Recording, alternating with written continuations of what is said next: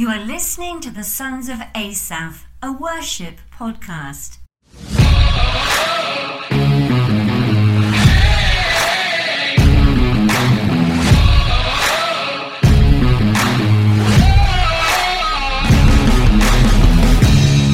Welcome, everybody. This is Adam Richardson. Hey, it's Sean Patrick. Welcome to the Sons of Asaph Worship Podcast.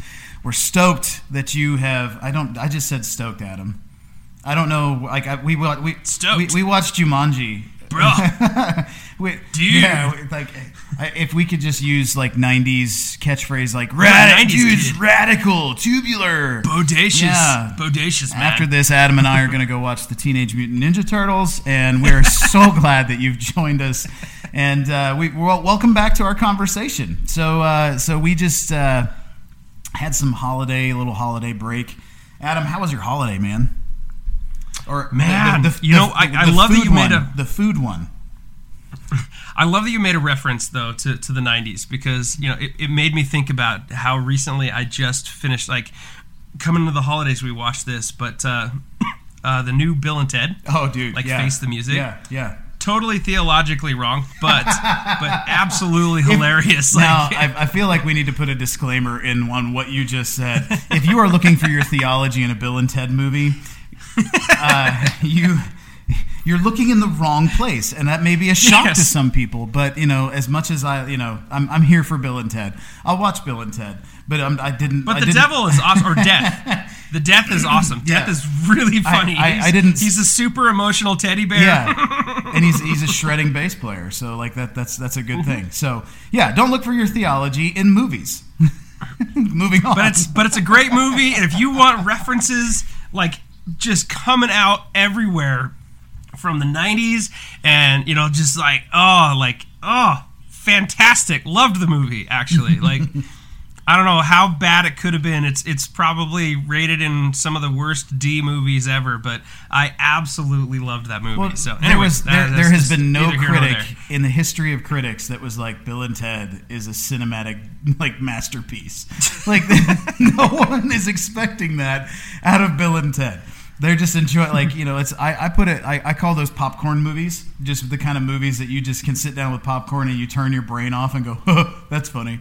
That's legitimately like how I look into that. So yeah, I'm glad we brought up the 90s reference with we're stoked, man, stoked. Just the fact that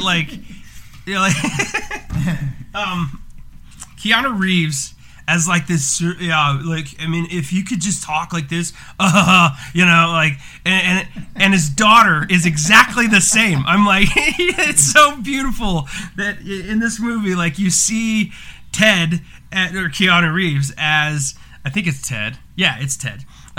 Ted or Teddy as Keanu Reeves, and like this just whatever 90s rocker, bruh, and his daughter who's Gen Z, and she's just the same, like the same mannerisms, the same like quirky like tone.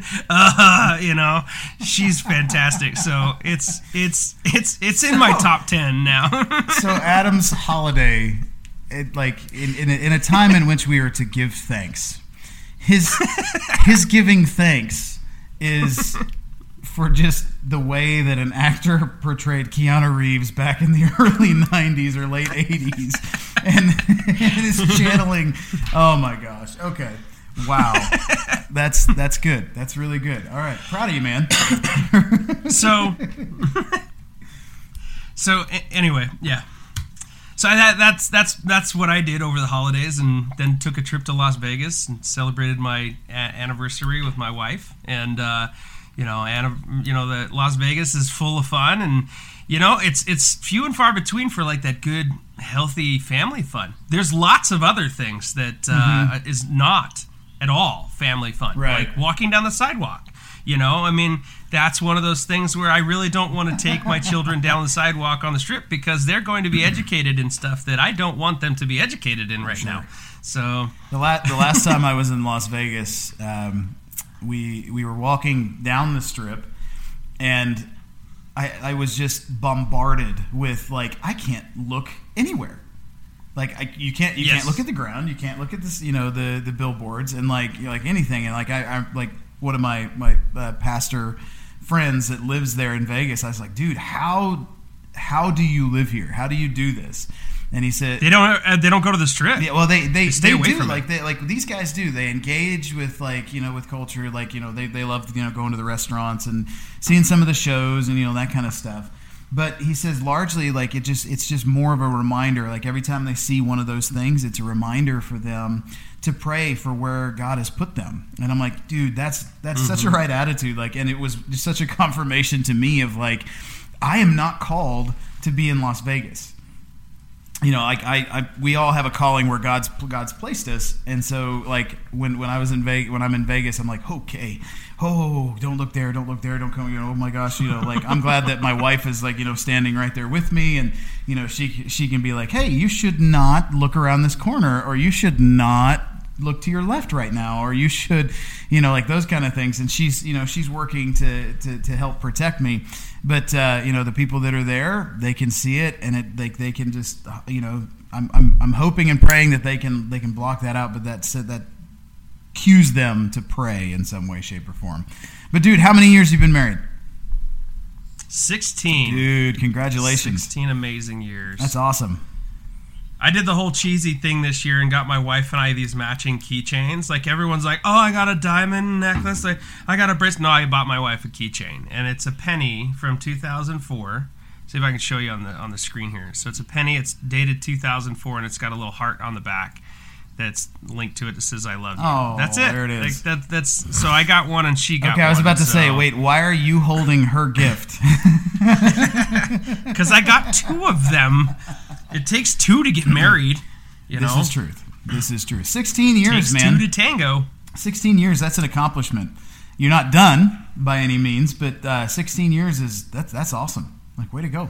Yeah, we went and spared no expense. Went to one of the nicest restaurants in town, and price wise, probably one of the most expensive. But we had stone crab and lots of seafood and fresh oysters and just absolutely and like I thought it was the craziest things. Like we walk in and there's a dude with a suit and he's like, yes, did you have a reservation? Yeah, okay, like we have a reservation, and like, yeah, hey Joey, we got a reservation for these two over here, this couple. Literally went to all Vegas, of them had not this Jersey. accent. But they all did. Like it sounded like that. Like, hey, hey Vinny, get these guys to the table, okay? All right, take good care of them because they're good. They're on the anniversary. They're going on 16 years, and you're like, what? All right, did I just do a time warp? For all of our, where did I go? For all of our listener, and I said that correctly.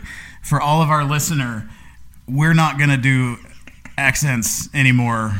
We're gonna talk off air. We're really sorry about that. Adam will apologize at a later point, but.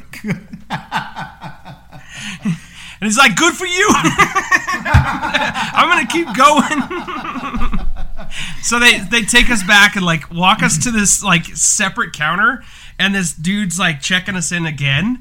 And then he's like, oh, all right, good. Let's take you back. And like, and literally like all of them had like either they were from Miami or they were from Jersey. Yeah. Like, both are basically the same. They sound the same. So, but yeah, they took us back to a table, like really spread out, separate seating, really quiet, really like lights down low, and just had a fantastic time. Awesome. Our server was epic, so it was really cool. That's cool. Yeah, you want to do the anniversaries up right. So for all you folk, one person who's listening, don't all you listener, all of you listener, don't mess up the anniversary. Like even if your spouse says, it's not that big of a deal, it's a big deal. Like that's a trap. Don't fall in that trap. Take care of your wife, take care of your husband, do these things, it's going to be a good thing. So yeah, awesome. Congrats on 16 years. That's awesome. We had we kind of had a chill Thanksgiving. It was good. I love to cook, and so and honestly, Thanksgiving is like one of my favorite holidays because it kind of centers around being thankful which is good. But then, like, on par, like our 1.1 is the food. And dude, I'm just telling you, the turkey that I made, like, if you don't like turkey, that's too bad, because this one was amazing. And like, the reason you don't like turkey is somebody cooked it wrong for you. And so like, and that's just how it goes. So like, cooking a turkey for me is like a 2.5 day process. Like, you brine it, and I put it in a smoker, and oh my gosh, it's still good. Like, I'm still having some leftovers, and like, it still holds up. Oh my goodness, it was good. So we had my sister. She came and visited, and we got to spend a week with her. We had a dog in the house, which we haven't had a dog for a couple years since our dogs passed away. My sister brought her dog. And my daughter made a point to say a few thousand times to me, "Daddy, isn't it so nice that we have a dog in the house again?" And I said, I put dogs in the same categories as boats and pools. It's nice to know somebody who has one, but I don't want one myself. I don't want to pay for the upkeep. I don't want to do any of those things. And so, we had a great time. The dog's name is Lily, and so Lily loved running around in our backyard, and the kids were very occupied, and like, you could tell the moment that the kids got up, the dog was just running all over the place. We had a really, really good time. And then my sister, she flew out on Friday morning, and I got up at 3:45 in the morning so she could make a 6 a.m. flight. And that was very early. Ugh. And so, yeah. But we had a good time too. It was a really good thing. Well, hey, we want to move things along just a little bit, and Adam, I have one of the like most obscure, weird stories, but it relates to Utah. And I think it's one of those things that I was a youth pastor. And so being a youth pastor, you can kind of tie like anything, like, or at least you try, right? Like in the things that you're talking with your students, you try to tie things back to the Bible. But I think that this one has like a thing, but I think we're going to have some fun with it. So in the news, it's almost philosophical where you're like, well, I don't know. Well, okay, you guys listening, you guy listening, you may say, man, that's a stretch. And I agree. This is a stretch. But we're gonna have a good time with it anyway, and at least maybe it'll generate some laughs. So, in Utah, over the past couple of weeks, we have these beautiful landscapes, and we get to see. I mean, like if you drive south of Salt Lake City, there's arches and Zion, and like all these amazing just rock structures and art. It's incredible, like what we get to see just in our state. But one of the weirdest things happened, and I'm just telling you, I'm here for it. There was a 10 to 12 foot metal, dimly reflective metal monolith that seemingly appeared out of nowhere, in the middle of nowhere in Utah. And the way that it was discovered was a couple guys flying over. Legit, this is their job, by the way. Like, you're not making this up. I'm not making this up. Their job is to count sheep from a plane. Like, I don't know how, like what website you go to. Did you find that on monster.com? Did you find that like on some place like where are you going for that? But their job, they're flying, some guy he's got his pilot's license, and the other guy's like 1, 2, and they fly over and they see this thing. Oh crap! Dude, turn around! I lost count. I was at 9, and then I forgot. Okay, so they spot. Does he fall asleep really easily because he's counting sheep? Right? Oh my gosh, I didn't even think of that. Okay, thanks, Dad. Thanks, Dad. That was a great joke. Anyway, so they're flying over and they see this thing and they're like, "Wait, what was that?" They circle back around and mark the location. Then they land and they go out to this spot, and there's these two, like, it's 12 feet tall, like this triangular, dimly reflective metal monolith that's in the middle of nowhere. And like, so if you want to Google this thing, monolith Utah, maybe We're not responsible for the results of your Google searches, but I think you'll find it. And the thing is there for like a week-ish, 2 weeks maybe, and people start to figure out where this is, and they start showing up to like check it out. And just as quickly as it showed up, or at least it was discovered, it's gone. Like just overnight, like some people are camped there, right? Adam, didn't you read something about like somebody was camped there? Uh-huh.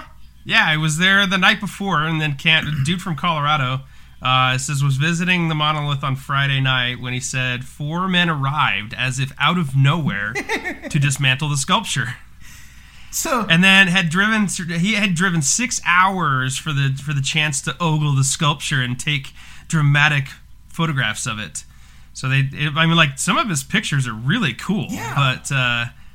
But yeah, and then the next morning he gets up and he's headed back to go check out the monolith again, and all of these other hikers are walking away from it like all saddened and crying because it's gone. Somebody legit overnight like takes the monolith away, and they leave a triangular hole in the ground and like the top like metal plate sitting there like it's disappeared. Or it's gone further down in the ground and like or whatever, but like they leave it there and now the thing is gone until this morning, and or at least like, it was it was discovered on Saturday, but like I read about it this morning.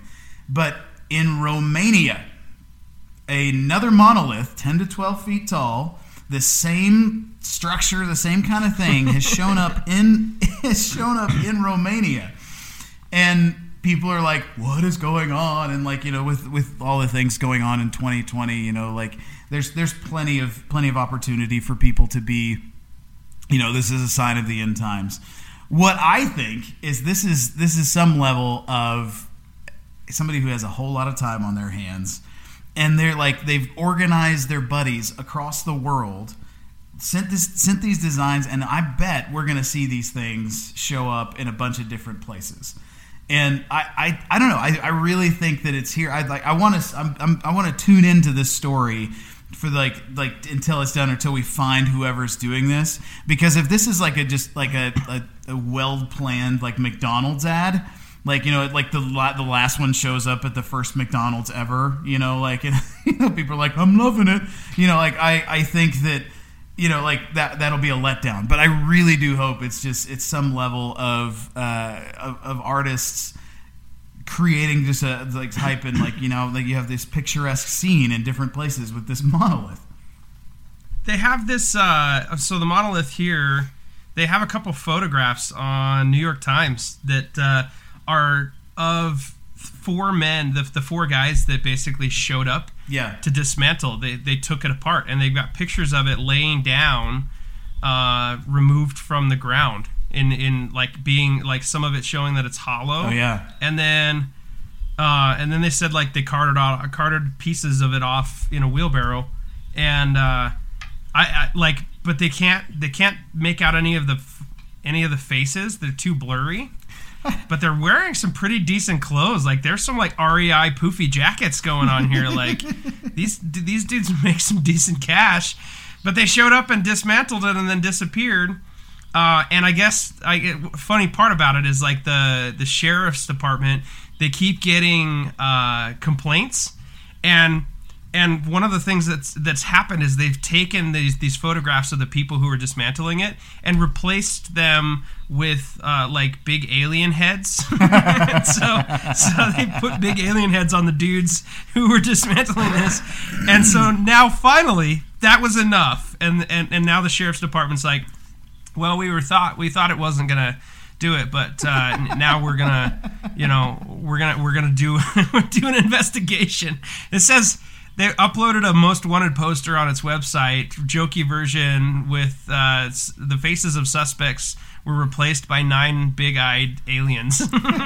so And now it's like, oh yeah, the sheriff's reversed its position and now planning that investigation with the Bureau of Land Management. So then it disappears, and now it's in Romania. And so where does it go next, Sean? I am here for this story, and I love it. I think that what I love about it, and like here's where we circle back around. But what I love about it is the creativity, right? Like, a lot of us have been like locked up, like in lockdown, and like we've had plenty of time to think of things. Hopefully, we've used this time to better ourselves rather than to do what I talked about earlier, which is just eat myself into oblivion. But I love the creativity around this. Like it's kind of like a ridiculous, metal structure that they put up in the middle of nowhere, and we don't. What we don't know is how long this monolith thing was sitting there before the guy in the plane flew over to discover it. We don't know that. So there's a sheep. It literally holy. What is that? It's so 1 sheep, 2 sheep, monolith. Wait, what? That's not in the checklist. It could have been sitting there for who knows, weeks, months, maybe a couple years, who knows? But like now that it's been discovered, they're like, it's here for a little bit. That people take pictures and then they take it down. And now in Romania, there's another one. So either it's a copycat thing or it's this elaborate art sculpture thing. However it goes, I think that this is one of the most creative things I've seen in a while in the area of art. And our job as worship pastors, our job as as worship leaders in our churches, is to be creative with what we do. And especially like what we talked about in our last podcast, talking about taking the same Christmas songs, but like reimagining them or doing them in a different way, or finding some way to have the most familiar things become unfamiliar so that they engage us. I think that like this is a good example of legitimately thinking outside the box, because they made a triangle, and but no, but I think that this is a way, and that we can kind of take a cue from whoever this is, like doing this, and before Adam and I hit record and we were talking about this, we're still in the middle of this story, so we don't know. Like, it legit could be like some sort of thing, like aligning weird, like spiritual weird spots, and like people are like trying to do like funky new agey things with it. But I'm just applauding the creativity at this point. I think it's just entertaining. Like, people think it's aliens. People think it's, a reenactment of 2001: A Space Odyssey. So, like, even with the people in Utah, like, the people who did get a chance to see the monolith here, like, going in ape costume so that they could get their pictures taken as an ape. And I'm like, wow, this is really, I mean, but it's funny because I almost go like, okay, well then it shows up in Romania, and Romania's like, there's a really good idea that's happening right now. Maybe we should put a piece of metal in the ground, and everybody will think that they accents. Just moved Okay. it here. Like, back to accent. What did I like? Oh man. Okay. But whether they're copying it or it's like, hey, Romania, you're next, or like, or what if like, where's it going next? What if like it's like this group of artists that have they've cute things, and like we've got 4 or 5 of them in different places, just haven't been like Utah. Like the guy in the sheep plane hasn't flown over yet to figure out where it is. Who knows? I think it's funny, and I think it's a really cool example for us as worship leaders, that in what we're doing, like the same picture, like like these artists, like, okay, let's just say we're assuming some things, but these artists, maybe they got sick of painting the same bowl of fruit for a period of time, or they got sick of making the same sculptures of horses or whatever it was that they were doing, and they decided, hey, giant triangular monolith in the middle of nowhere, and we want to coordinate this with people all over the world, and like it is a legit news story. about what they've decided to do. I think that that's a really cool thing, and it's a great opportunity for us to think as leaders in the church. What is it that we're doing? Like, are we still trying to paint the same bowl of fruit? Are we still trying to make the same horse sculpture?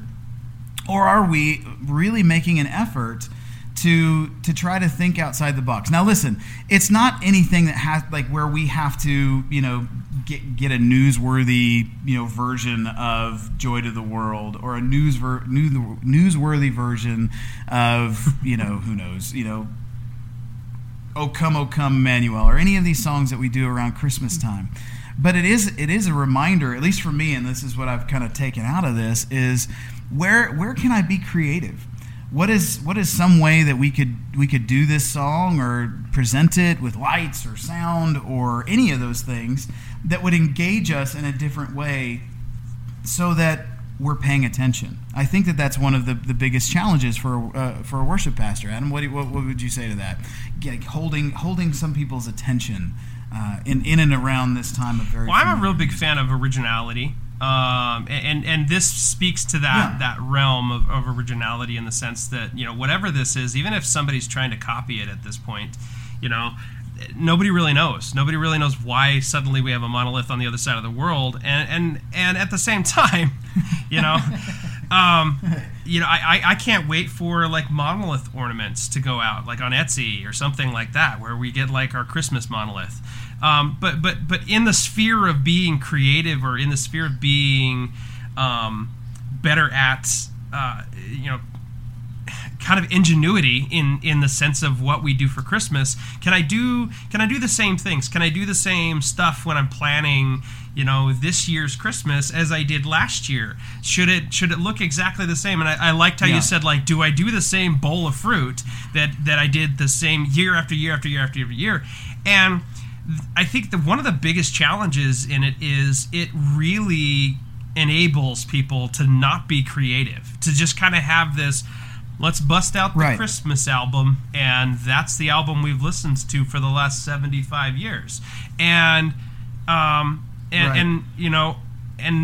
not explore the depth of what other traditions in Christmas celebrations may have done. How have they done different things for Christmas in order to do stuff? And in our sphere, we lead in worship, we lead in song, and so a lot of those things I can't just always go back to my man, I really love Mariah Carey, she just brings Christmas home. And not really. I don't particularly care. I was talking to you about this just before we started, but I'm reading an article about some of the oldest, 8 of the oldest traditional hymns that are Christmas hymns that are built, from 300 AD, and somewhere around. I mean, they're guesstimating at this point, but at least, even if they're guesstimating 200 or 300 years old, you're still talking about some really older traditions that they're built from. And I like reaching back. I like looking back and going this is a tradition that isn't normally heard. You might hear a nice, pretty choir do something, but to be able to deliver that and not be this over commercialization, over the canned beat that's behind it, or the particular bells that you hear, just something different that delivers a message about, for me personally, if I'm going to look at originality, I'm going to look at originality that points directly back to Christ. And that originality, I want it to be I don't want the spotlight to go to Christmas presents and Christmas trees and shiny glittery things and candles, and it doesn't matter. None of that matters. It can all go away as long as the fix that my eyes are on is Christ being born, and a king being delivered into enemy territory that is here to say Satan has no grip on mankind, and this is the living proof that even a baby is able to be born amidst the turmoil. So I love the talking about the creativity in just a monolith, the triangular structure, the creativity that you're employing to like, or at least aiming to employ, like taking some of these old songs, like super old songs, ancient songs, and then like going to incorporate them to engage our thoughts, engage our minds toward Christ, toward God in worship, in and around this time where it's so easy for us to check out. Like how many times have, like, I don't know, I as a worship pastor, I know I've heard, like, it's not Christmas until I hear this song, or it's not Christmas until, like, the band does this song in church, and those kind of things. And so, like, you know, I think for worship leaders, this one of these times that, like, we, you know, I hope that, you know, we legitimately love Christmas hymns and Christmas songs because of what it reminds us and points us back to, that God literally became man, that he invaded our space. As what you were talking about, like, this is a sign of more than just a sign. Like, this is the declaration from God that sin will win no longer. Like, you know, like it's this battle, like this you know, shot across the bow, and, like, just, you know, it's God's ultimate. Hey, watch this. You know, like, it's awesome. And so, like, I love the creativity in it, but I also, like, I think that it's going to be, and I think that we all need to understand that this is a bigger thing. And for us to not check out, like, okay, we dust off the same version of these songs that we've done, just for sake of doing them, because that makes everybody happy. You know, like we serve our congregations. We really want to, you know, minister to the people that we have, that God has put in our care with, you know, with the music that we do. You know, we literally lead them into worship. But if we look at the word, over and over in the Psalms, we see this phrase, sing to the Lord a new song. So Psalm 96:1 starts, oh, sing to the Lord a new song. Sing to the Lord all the earth. Psalm 149, sing to the Lord, or praise the Lord. Sing to the Lord a new song, his praise in the assembly of the godly. Psalm 144, I will sing a new song to you, O God. Upon a 10-stringed harp I will play to you. I don't have a 10-string guitar, but I'm going to sing a new song. Psalm 40, he put a new song in my mouth, a song of praise to our God. Many will see and fear and put their trust in the Lord. Psalms 98, sing to the Lord a new song, for he has done marvelous things. His right hand and his holy arm have worked salvation for him. Over and over and over in the Psalms, and then again in Revelation and throughout the Bible, what we see is creativity is a response, and our response to a most holy God. Revelation 5 is one of my absolute favorite passages in the Bible, and I love that, you know, it kind of has this moment of, you know, the angels are wanting to open the scroll, but they found no one worthy, and, like, in the same breath they say, oh, don't worry about it, the Lion of Judah has overcome. And the moment that they've shown that the Lion of Judah, Jesus, has overcome, that he is worthy to open the scroll, a new worship moment, like one of the biggest worship concerts ever, takes place, and the song changes in that moment. Like they sang to the Lord. It's at Revelation 5, verse 6, and they sang a new song, saying, worthy are you to take the scroll and open its seals, for you were slain, and by your blood you ransomed. My goodness, like, it's over and over. Like, our response is new. Our response is creativity. Our response is worship. And so I think the charge that we would want to pass along to you, worship leader, or you, worship team member, or even you, person who's listening and just enjoys being in worship in the congregation, but, like, wants to worship with all your heart, be creative. Now, we're not talking about, like, show up to church with a flag and a tambourine and start spinning around in crazy ways, but maybe if that's what you want to. This is my Christmas tutu. Don't be a distraction. Don't take my Christmas tutu away. I wear this hippopotamus costume in the name of Jesus. No, but I think that I really do. I really think that the creativity side of what we do, it really does matter, and it really is something that we need to strive after.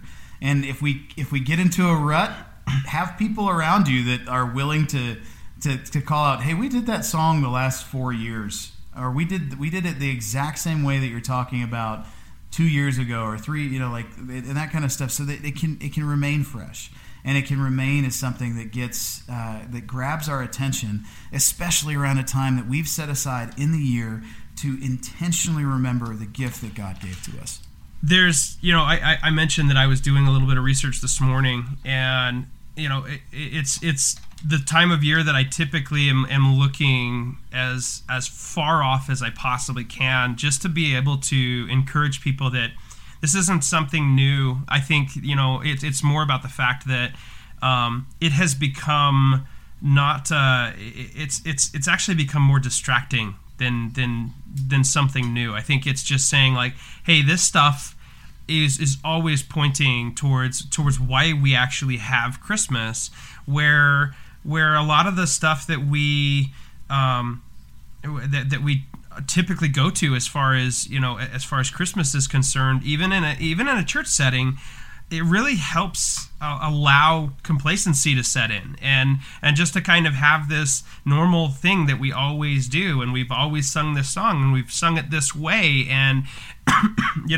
there's no challenge in it for a worship leader to be able to just open up the the storage bin like it's Christmas ornaments. It's the same process that I did at home. I'm going to do at church with my normal things that I've always done, and that really enables complacency. It makes these people just kind of go like, I'm good with this norm, and we forget that like, yeah, but there's so much noise coming in from this way and that way, saying, man, I've got to get this many presents, and I've got to get this many things, and I got to go, I'm looking up. Also, not only am I searching old hymns, but I'm searching how many lights do I need to put on the outside of my house to rim the whole thing, and I'm like, why do I need to do that? And so it's weird, but it's all just kind of wrapped up in this big thing, and I like to disrupt it by going, hey guys, there's so much more to this. There's so much meat and potatoes to what we can do with Christmas, and just reaching further back to me gives me that moment of saying like, I was looking up the lyrics to Good King Wenceslas, which is basically, if you want to find the song, most often it's sung by a big choir or an Irish band. Like, that's it. Like, and I don't know why, but okay. And he went out on the Feast of Stephen, the 26th, and then the bright and crisp and even. Yeah, so I'm familiar. So the whole point of it is the fact that the good king wanted to go feed and take care of the needy, take care of people out there in the world. So outside of himself, and we always go like, my parents used to do this, and on Christmas Day we would be like, yay, Christmas presents, all right, and then they'd be like, all right, get your coats on, we're gonna go feed the poor, and I'm like, well, that's not Christmas. And this just reminds me of those moments where my family even partook in some of the things about thinking outside of myself, thinking about outside of the materialism that we kind of go like, man, I can't wait to get things for Christmas, and it's not even about that. And so I try to divorce myself from that thinking, especially when it comes to preparing for worship and preparing the leadership of what message is this song going to sing? Is it going to talk about my materialistic expectations, or is it going to talk about glory to God and the excitement about Jesus being born? So. Yeah, we, similar, like what you were talking about, putting lights around the side of your house. That's not like putting lights up outside. So we've kind of decorated our house. At Theater of the Mind, Adam can see like behind me, I have snowmen and a we'll talk about the thing pagan representations of Santa Claus and a snowman. Okay, Sean. Yeah, it is literally the only Santa in our house because my kids love doing this countdown thing. But one of the things that we do, we've only done 1 year since we lived in our home, this house that we live in currently. But we've set out these things, and if you're from New Mexico or from the Southwest, you know what these things are. They're called luminarias, and it's basically brown paper bags.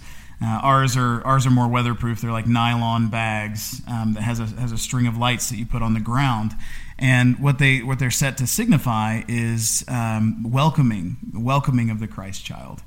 And so, like, for me, like, I remember in New Mexico growing up, like, those were the lights that my family would set out. And even when we moved here to Utah, we set those things up. And we didn't we put a Christmas tree up, but we always made sure to set those luminarias up as a reminder that, like, Christmas is about Christ. And it's not about so much the gifts. And, like, I now, don't get me wrong, I'm pretty excited. I love giving gifts and I love receiving gifts. But it's, like, here's where we kick into this giant pastoral thing. But honestly, like, Christmas is about the gift that God gave to us, and in the form of His Son. And when we forget about that for the sake of, I've got to get the perfect gift for my kids or for my wife or for my boss or whoever it is, we really miss the point. And for us as worship leaders, we have a role to play in this and a challenge in this. So, like, if you are going to roll a song that everyone knows, like, so say you're going to run Joy to the World, it becomes important for us to set this song up, or to talk about why it is that we have joy. Why is it that we're singing about this, about joy coming to the world, or like, what is this? Or just a reminder as we sing this to the people to say, like, look, I'm not going to check out, and I don't want you to check out either. These words mean something, and the reason that we're singing the song is not because of the date on the calendar, but it has way more to do with what God has done for us. And what we want to do with this song is to acknowledge Him in worship.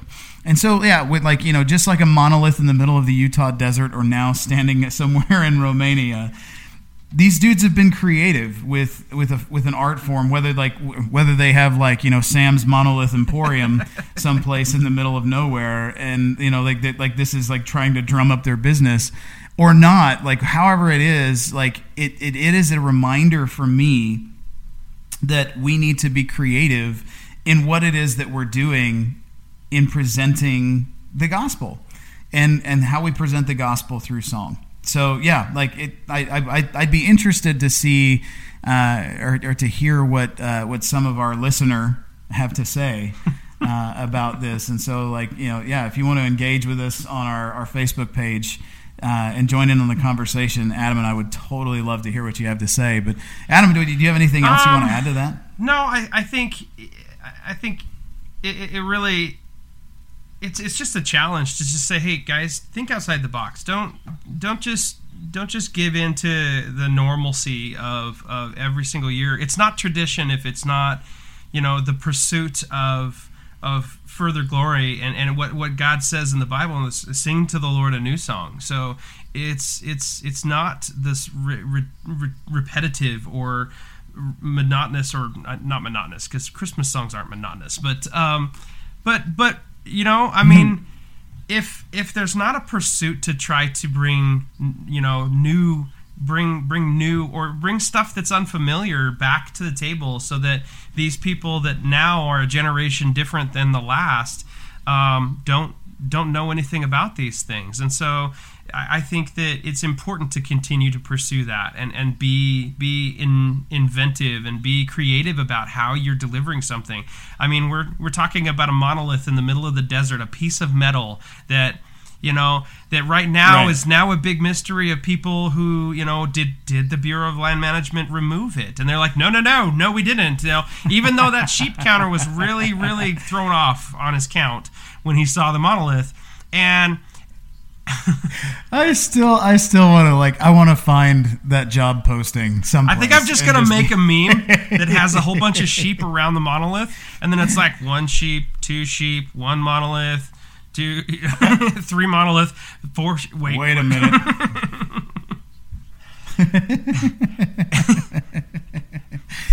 I totally derailed you, man. But I think it's just in the in the idea of accepting that you as a leader, you as a pastor, you as somebody who's just seeking a little bit more depth in this, put together that present and be creative about it and bring something new to glorify God. And that's what our pursuit is when we are even in the moments where we feel like we're just unboxing another box, a dusty box of ornaments.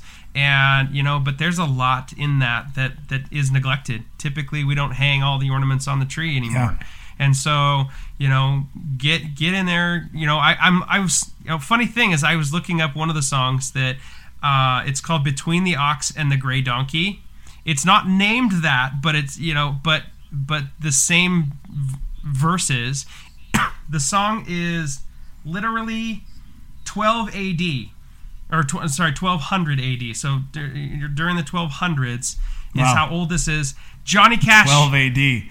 Jesus Johnny Cash has a version of this song. And there's a Johnny Cash version of this song, and he sings it. And it's normally like a kid's song, but it's about the animals that are there at the manger giving gift. I'm the donkey. Right. I'm the one that she rode in on. I'm the one that she's and all that kind of stuff. And so it's kind of an interesting song to just sit back and be like, man, if you just love Johnny Cash, give it a listen. It's good, but it's reaching and going like, that is 1200 AD that song is based off of, and it's a French song, and it's fascinating to me to go like, man, if I could take that and just give it a little bit of our stylistic nature that we have now, this is deliverable again.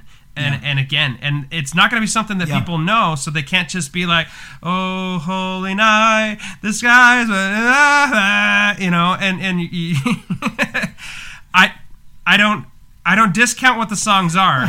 I discount the fact that just like the Lord's Prayer, they can be very, very easy to just memorize and know because you've sung them 50,000 times. So let's take them off the tracks and make sure that these guys are paying attention to why we sing songs and who we're singing songs to. Yeah. So. Yeah.